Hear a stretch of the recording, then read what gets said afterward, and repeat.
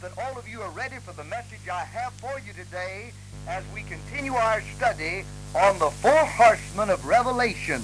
That's the subject we're speaking on at the present time, the four horsemen of Revelation.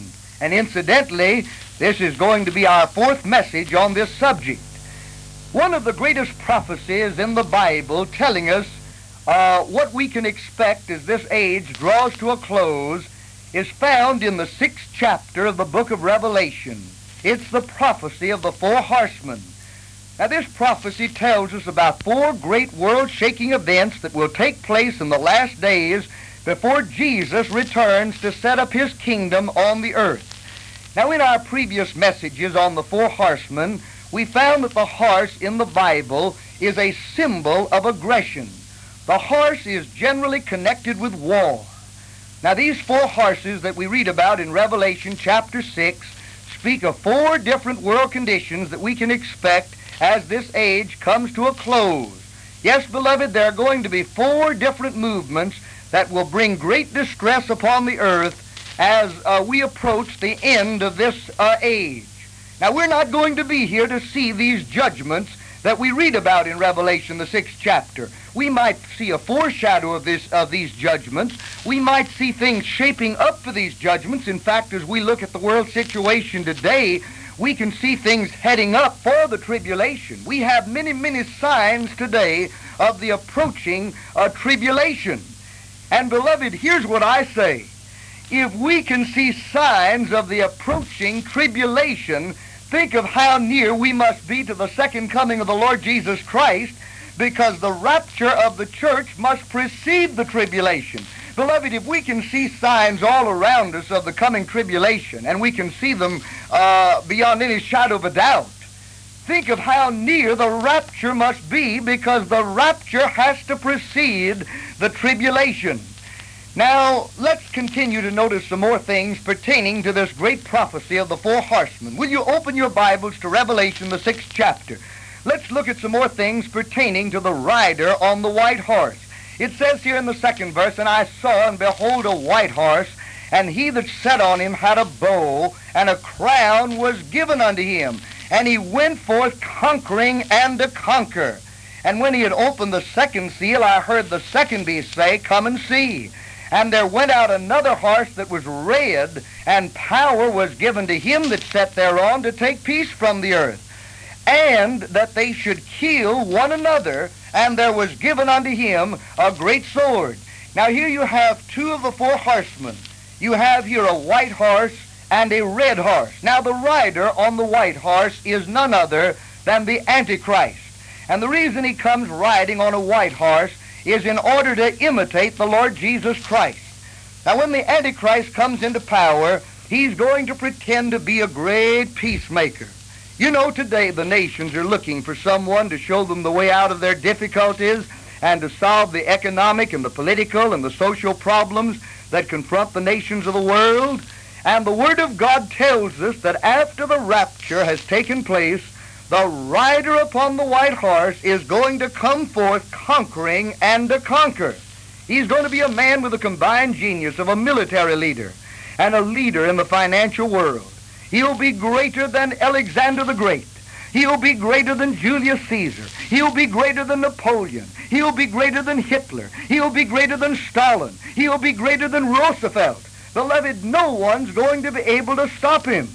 Now, the only thing that's keeping the Antichrist from making his appearance is the presence of God's people in the world. As long as the Holy Spirit is here in his restraining capacity, the Antichrist cannot make his appearance. You read that in 2 Thessalonians, the 2nd chapter, verses 7 and 8. Read that in your Bible. 2 Thessalonians, the 2nd chapter, verses 7 and 8. Now hear me, beloved, as long as the Holy Spirit is here restraining lawlessness, the Antichrist cannot make his appearance. But when God's people go up at the rapture, then the devil is going to put the Antichrist in the world. You know, when the devil took Jesus to a high mountain and offered him the kingdoms of the world and their glory, if he'd just fall down and worship him, Jesus didn't dispute the devil's ability to give him those kingdoms with their power and glory. You know what Jesus said? He said, "Get thee hence, Satan, for it is written, Thou shalt worship the Lord thy God, and him only thou shalt serve." But you know, one of these days the devil will find the man who will accept his terms, and that man will be the Antichrist. That's the rider on the white horse. Beloved, everything is shaping up for the Antichrist to come, and the Antichrist is going to plunge the world into the greatest war of all time, a war that will end in the battle of Armageddon. Listen, beloved, such bloodshed and murder has never been known since the beginning of the world as will be known during the reign of the man of sin.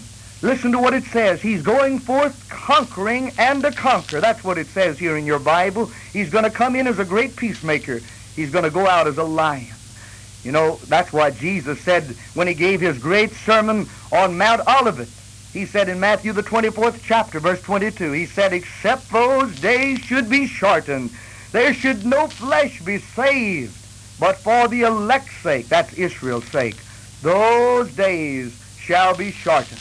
Now the rider on the white horse is going to come forth as a great peacemaker, but it will only be a temporary peace. Let me give you the scripture on that. Turn with me to 1 Thessalonians, the 5th chapter, verse 3. Here's a very neglected prophecy. Listen to what it says in 1 Thessalonians, the 5th chapter, verse 3. "For when they shall say peace and safety," when the world says peace and safety, and beloved, they're saying that right now. They say, "Oh, we're not going to have any more wars." They're saying, well, everything's nice and peaceful. We can all live together. And we have the modernistic preachers preaching the universal fatherhood of God and the universal brotherhood of man. And they say we're going to bring in the kingdom through man's efforts and through our wisdom and through our puny efforts. Listen to what it says. "For when they shall say peace and safety, then sudden destruction cometh upon them, as travail upon a woman with child, and they shall not escape." 1 Thessalonians, the 5th chapter, verse 3. Because they've rejected the Son of God.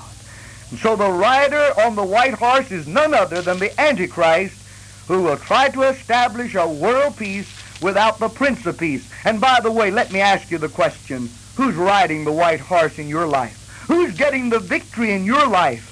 Is it the Lord Jesus Christ or Satan? Let me say before I close, I want to offer you a prophecy based upon God's Word.